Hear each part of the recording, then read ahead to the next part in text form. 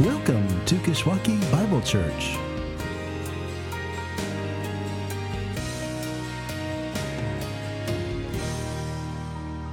Welcome to Kishwaukee Bible Church and to our gathering this morning and to this series that we're in on Jesus' upside down kingdom. A series in which we've been listening into a sort of king's speech that Jesus gave on what living in his kingdom looks like. And really on how different it looks from living in this world, which we've seen most recently in terms of what it looks like to live rightly before God. And to make the point, Jesus has been calling out the religious leaders of his day who had begun using even God's word to support not the inside-out sort of righteousness God was after, but rather the outside-only sort of righteousness they were good at. Using God's word, for instance, to justify anger rather than to drive it away, and to soften sexual struggles rather than to extinguish them, and to create escape clauses for marriage commitments rather than expectations for upholding them. This last matter, though, of looking for ways to get out of one's commitments isn't just limited to marriage, though, is it? Which is why Jesus parks on this topic a bit in the verses that we're going to focus on today, found in Matthew chapter 5, beginning in verse 33. And I know the bulletin says that we're going to consider character today, and in a way we are, but if you just want to cross that off, I think we can focus that a little bit even by looking more particular at this matter of commitment. And if you have a Bible, I'd invite you to turn again to Matthew chapter 5, where Jesus picks this up, and you can follow along with me as I read from verse 33 through to the end of verse 37. This is God's word. It says this: "Again, you have heard that it was said to those of old, 'You shall not swear falsely, but shall perform to the Lord what you have sworn.' But I say to you, do not take an oath at all, either by heaven, for it is the throne of God, or by the earth, for it is his footstool, or by Jerusalem, for it is the city of the great king. And do not take an oath by your head, for you cannot make one hair black or white. Let what you say be simply yes or no. Anything more than this comes from evil." Let's pray. Heavenly Father, we live in a world where commitments don't seem to mean much anymore, where character and integrity have fallen out of vogue and are no longer the norms in any sphere of life. And yet we look at you, God, as one set apart from all other deities man-made or otherwise, by the one great distinction that you are a God who always keeps his promises, whose commitment to his people and to his Son and to his own glory never fails and never fluctuates. And so we ask, as those who live under your undying commitment to your purposes, that we too would reflect a measure of that in our own lives today. For the honor of your Son, Jesus, in whose name we pray. Amen. Kids are pretty annoying, aren't they? Now, I don't mean my kids, but other people's kids, your kids, and the kids of those you know, or maybe even you when you were a kid. And if I just had to admit it, okay, all right, me when I was a kid. Kids are just annoying. I mean, they pick their noses, they talk with their mouths full, they interrupt you all the time. They sneeze in your face and never say, "Excuse me." Kids are just annoying. But one of the most annoying things about kids has got to be their excessive use of finger crossing. You know what I mean? The universal escape clause to any commitment whatsoever, no matter what legislative, judicial, or executive pressure is put upon them. So, you said you'd trade your fluff sandwich for my liverwurst. Had my fingers crossed. You said if I climbed a tree and licked the garbage can and told Kelly Heater that she had cooties, that you'd give me a quarter. Had my fingers crossed. Or the worst one I ever got, you said you'd go with me to prom. Had my fingers crossed. That last one actually never happened to me. But kids, even older kids, are just plain annoying, especially when it comes to their excessive use of finger crossing. But you know, it's not just kids who make finger-crossed commitments. It's us as well. Whether with our friends or families, with the jobs we work or the churches we attend, that with almost every commitment we make, we've secretly got written in there a universal escape clause to get out of it. One hand secretly held behind our back with our fingers crossed, just in case. You know what, though? This ain't new. In fact, it's been this way since the beginning of human history, because making finger-crossed commitments is how men and women since the dawn of time have maintained control, stayed on top, and sought to remain dominant in their relationships.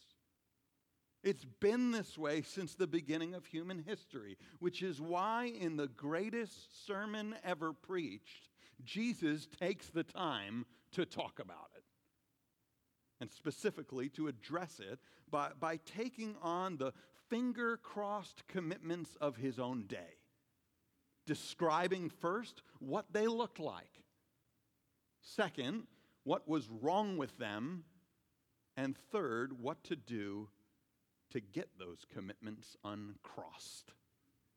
And that's what we're going to look at today. What they looked like in Jesus' day. Second, what was wrong with them. And then third, what to do to get commitments like that uncrossed.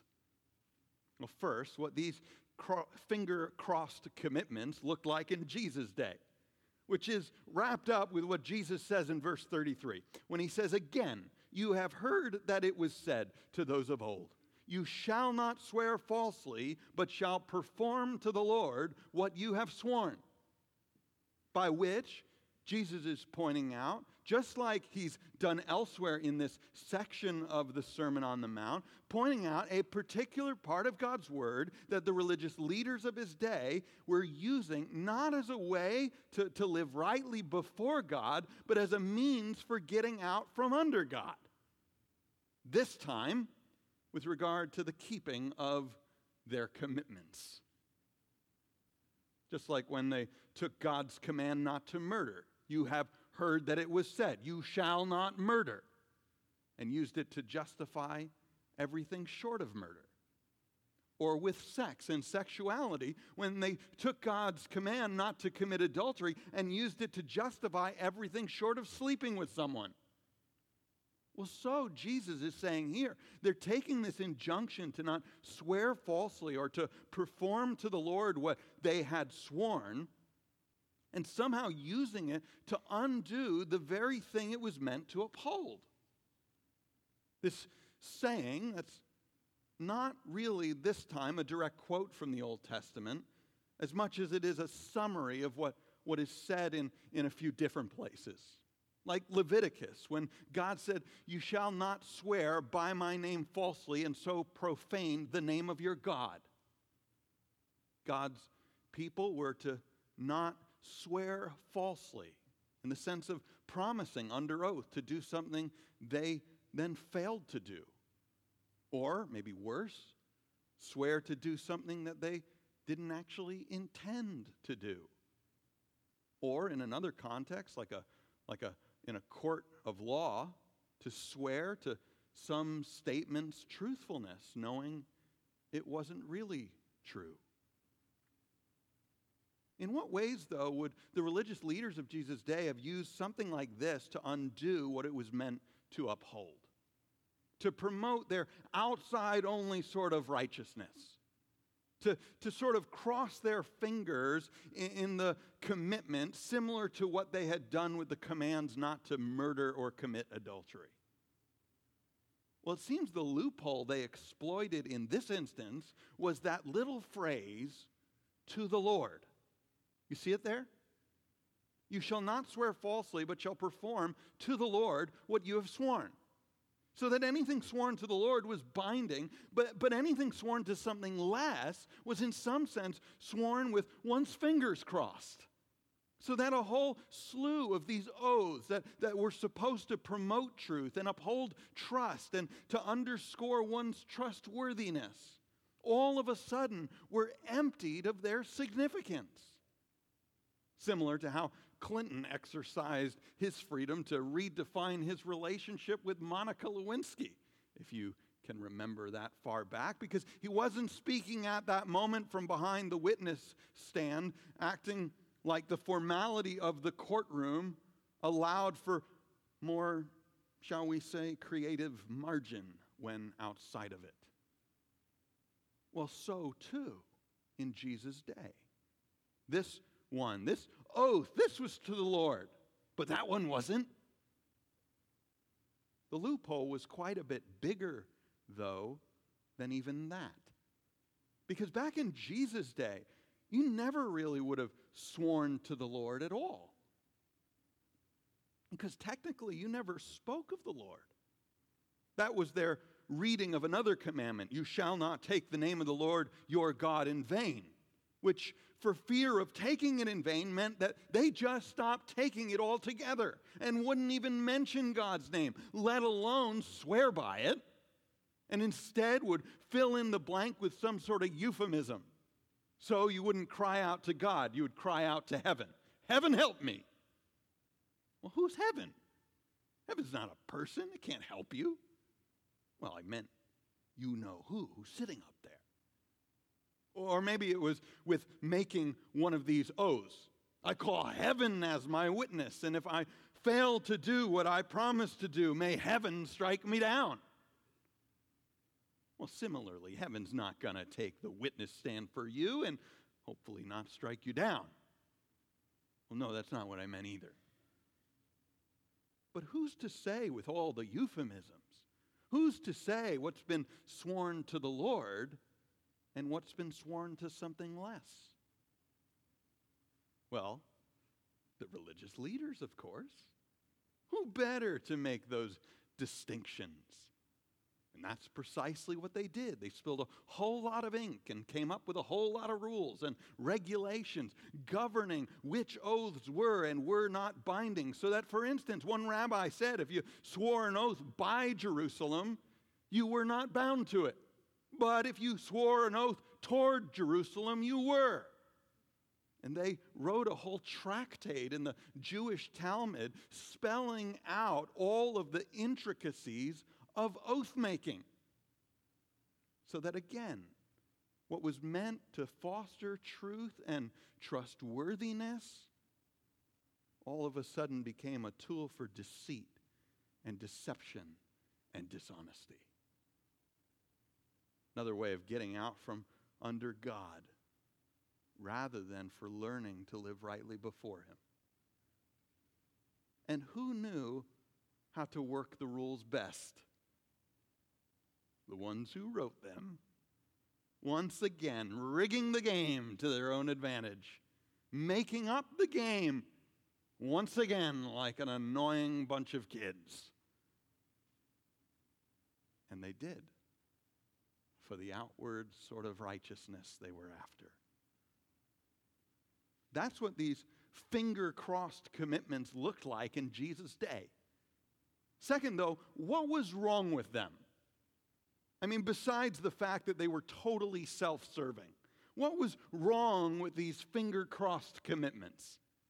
Well, according to Jesus, it's that all oaths and all the commitments under them are sworn to the Lord, whether you mention his name or not. And really, whether you take an oath or not.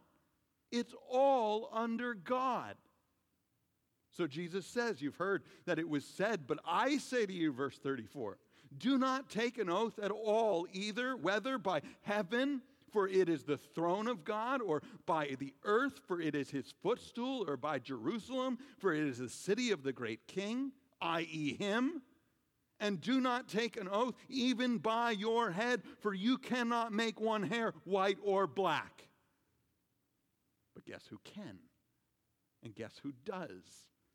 And guess under whom you sit. See, it was just silly trying to figure out which oaths were binding and which ones weren't. Because not only did it undo the very thing these oaths were meant to uphold, it failed to recognize the one under whom they were made. And the one to whom all oath makers and all oath breakers are held responsible. So that the point really isn't the preposition by Jerusalem or toward Jerusalem, about, above, across, after, against, amid, among, around, atop. Jerusalem. That's just the A's. It's not about the preposition, but about the person who sat enthroned over Jerusalem. The one for whom heaven is his throne and earth is his footstool. And the one to whom even the color of the hairs on your head owe their allegiance. So all oaths and all the commitments under them are sworn to the Lord, whether you mention his name or not. And how much more ought it be for those living as citizens of his kingdom? Which is why when the Apostle Paul calls for a witness, he doesn't really bother with the euphemisms. He just cuts right to the chase. He says in Romans chapter 1, for God is my witness, whom I serve with my spirit in the gospel of his Son. Not heaven, the one sitting there. God is my witness. Or again, he tells the Philippians, for God is my witness, how I yearn for you all with the affection of Christ Jesus. Or to the Thessalonians, he says, for we never came with words of flattery, as you know, nor with a pretext for greed. God is witness. The Apostle Paul demonstrates with regard to the truthfulness of what he says about the past, that these things happened. What the Apostle James demonstrates for talking about the future. Do you know the passage? James is a fascinating character, really, if for no other reason that he's the little brother of Jesus. And his book is intriguing for how many echoes it contains of his brother's teaching. And this passage from the Sermon on the Mount is among the loudest of those echoes. But before affirming Jesus' words here, James says this, come now, you who say, today or tomorrow we will go into such and such a town and spend a year there and trade and make a profit. Yet you do not know what tomorrow will bring. Instead, you ought to say, if the Lord wills. So Paul calls God as a witness to the past, and James entrusts to God the entirety of the future. And to live in the kingdom is to simultaneously be able to affirm God willed and God willing. What was wrong with the finger-crossed oaths of Jesus' day, though, was that they functionally removed God from the picture. Lastly, though, what do you do to uncross them? Whether commitments or even oaths. Well, we can start with Paul and James and suggest that one of the ways to uncross our commitments is to introduce God back into the equation. Or better, to set up the equation around God. To recognize that all commitments are made under God. So if you're getting married, you recognize that the vows you make and the oaths you take are not just to the justice of the peace that signed your marriage license, or to the pastor who performed the ceremony, or even to the one who walked down the aisle with you. The one who's getting wrinkly, more wrinkly, every day. That's not the one to whom you ultimately make the vows, but that those vows are ultimately made to the Lord and are to be performed to the Lord. From which, if you follow the logic of verses 31 and 32, you are only released upon the death of your partner or their sexual unfaithfulness to you, as unto God. Or if you're a doctor, recognizing that the Hippocratic oath that you've sworn, or some version of that, to serve the sick and diseased, is not just sworn to the sick and the diseased, but to the Lord who cares for them. So that if your Hippocratic oath turns into a hypocritical oath, it's him that you're going to have to answer to. Or recognizing even the commitment that we've asked the members of this church to affirm to one another, recognizing that even that is made under God and is an extension, we believe, of the covenant God made with us in Christ.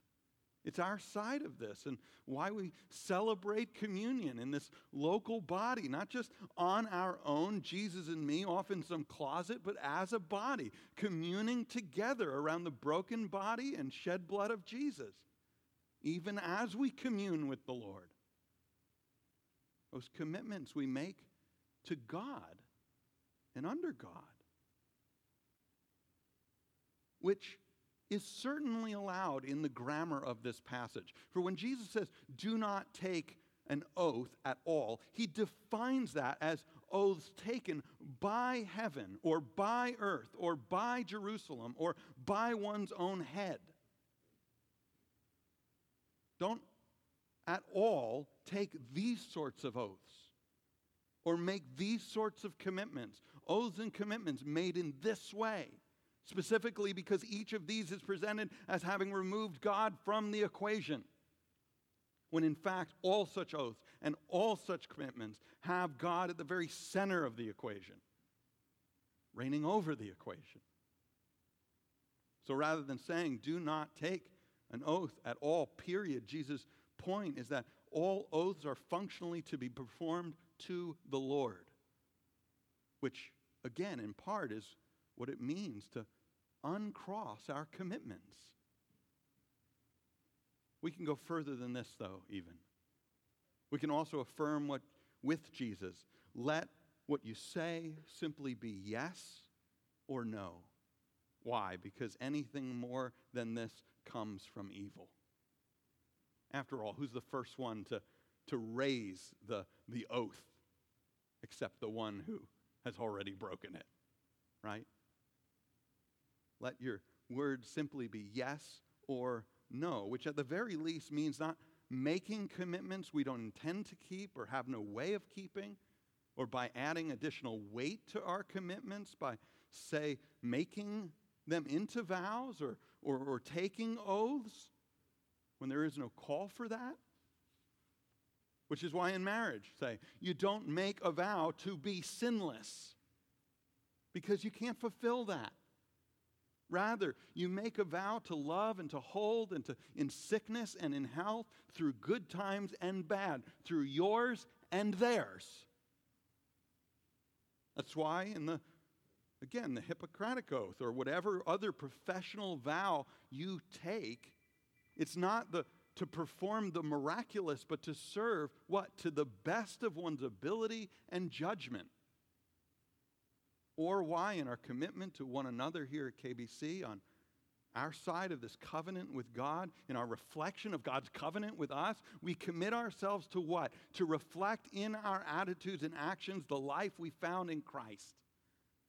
And by God's grace, and according to the power of God's Spirit, to submit ourselves to God's Word, to devote ourselves to its study and to prayer, to follow Jesus' commands and to walk in wisdom and holiness as an act of worship to Jesus, to participate in the life of our body and to faithfully steward the gifts God's given us and to submit to one another in everything. Why? Because the commitments of our marriages and ministries, our callings and community, because these are what tie us to the King? No. Because our tie to the King drives us to the commitments. In 2002, 200 years after his birth, the remains of the French novelist Alexandre Dumas were exhumed and relocated from their humble resting place in the north of France to the mausoleum in the Pantheon of Paris. There to join the likes of fellow authors, Victor Hugo and Émile Zola, in what the French Republic had christened the Temple of Great Men. Carried in a coffin by 6 Republican guards and escorted by another 4 mounted on horseback, and arrayed as the musketeers about whom he wrote, Dumas' remains were laid to rest with a blue velvet cloth draped over its coffin's sides, and this famous saying stitched into the fabric: Un pour toi, toi pour un. You brushed up on your French? One for all, and all for one. The commitment that united the king's musketeers and under which Athos and Porthos and Aramis fought alongside D'Artagnan for the honor of the king.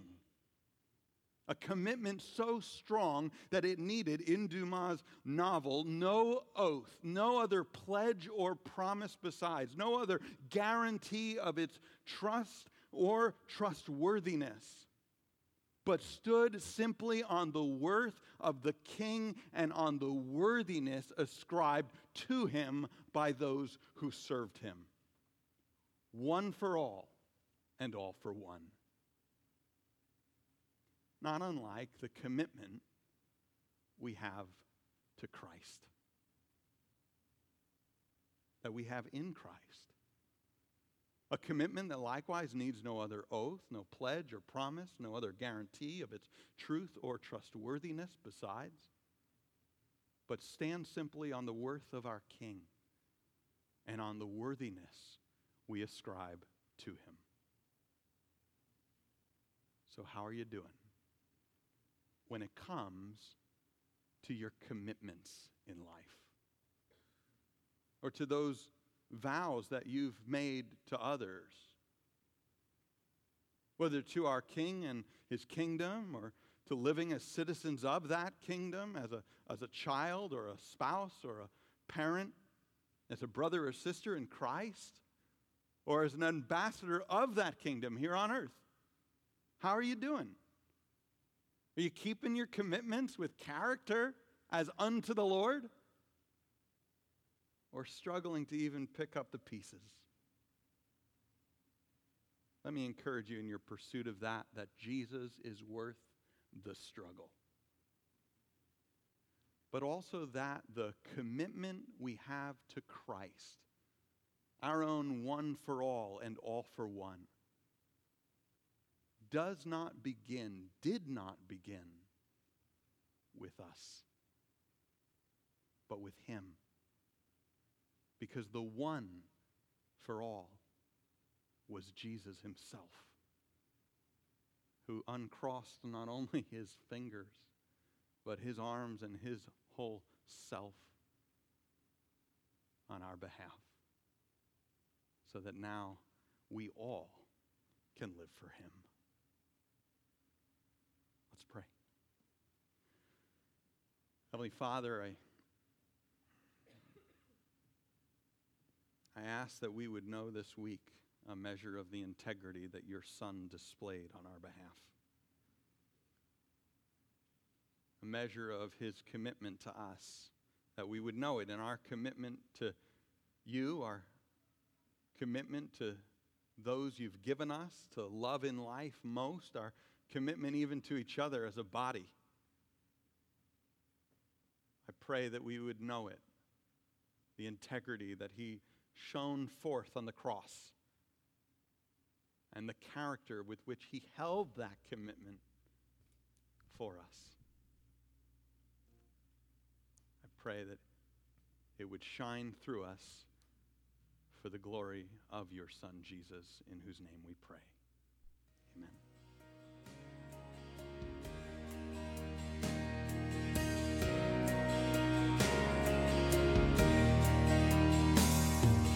Thank you for joining us. For more information about our church, please visit our church's website at kishbible.org. That's KISH Bible.org.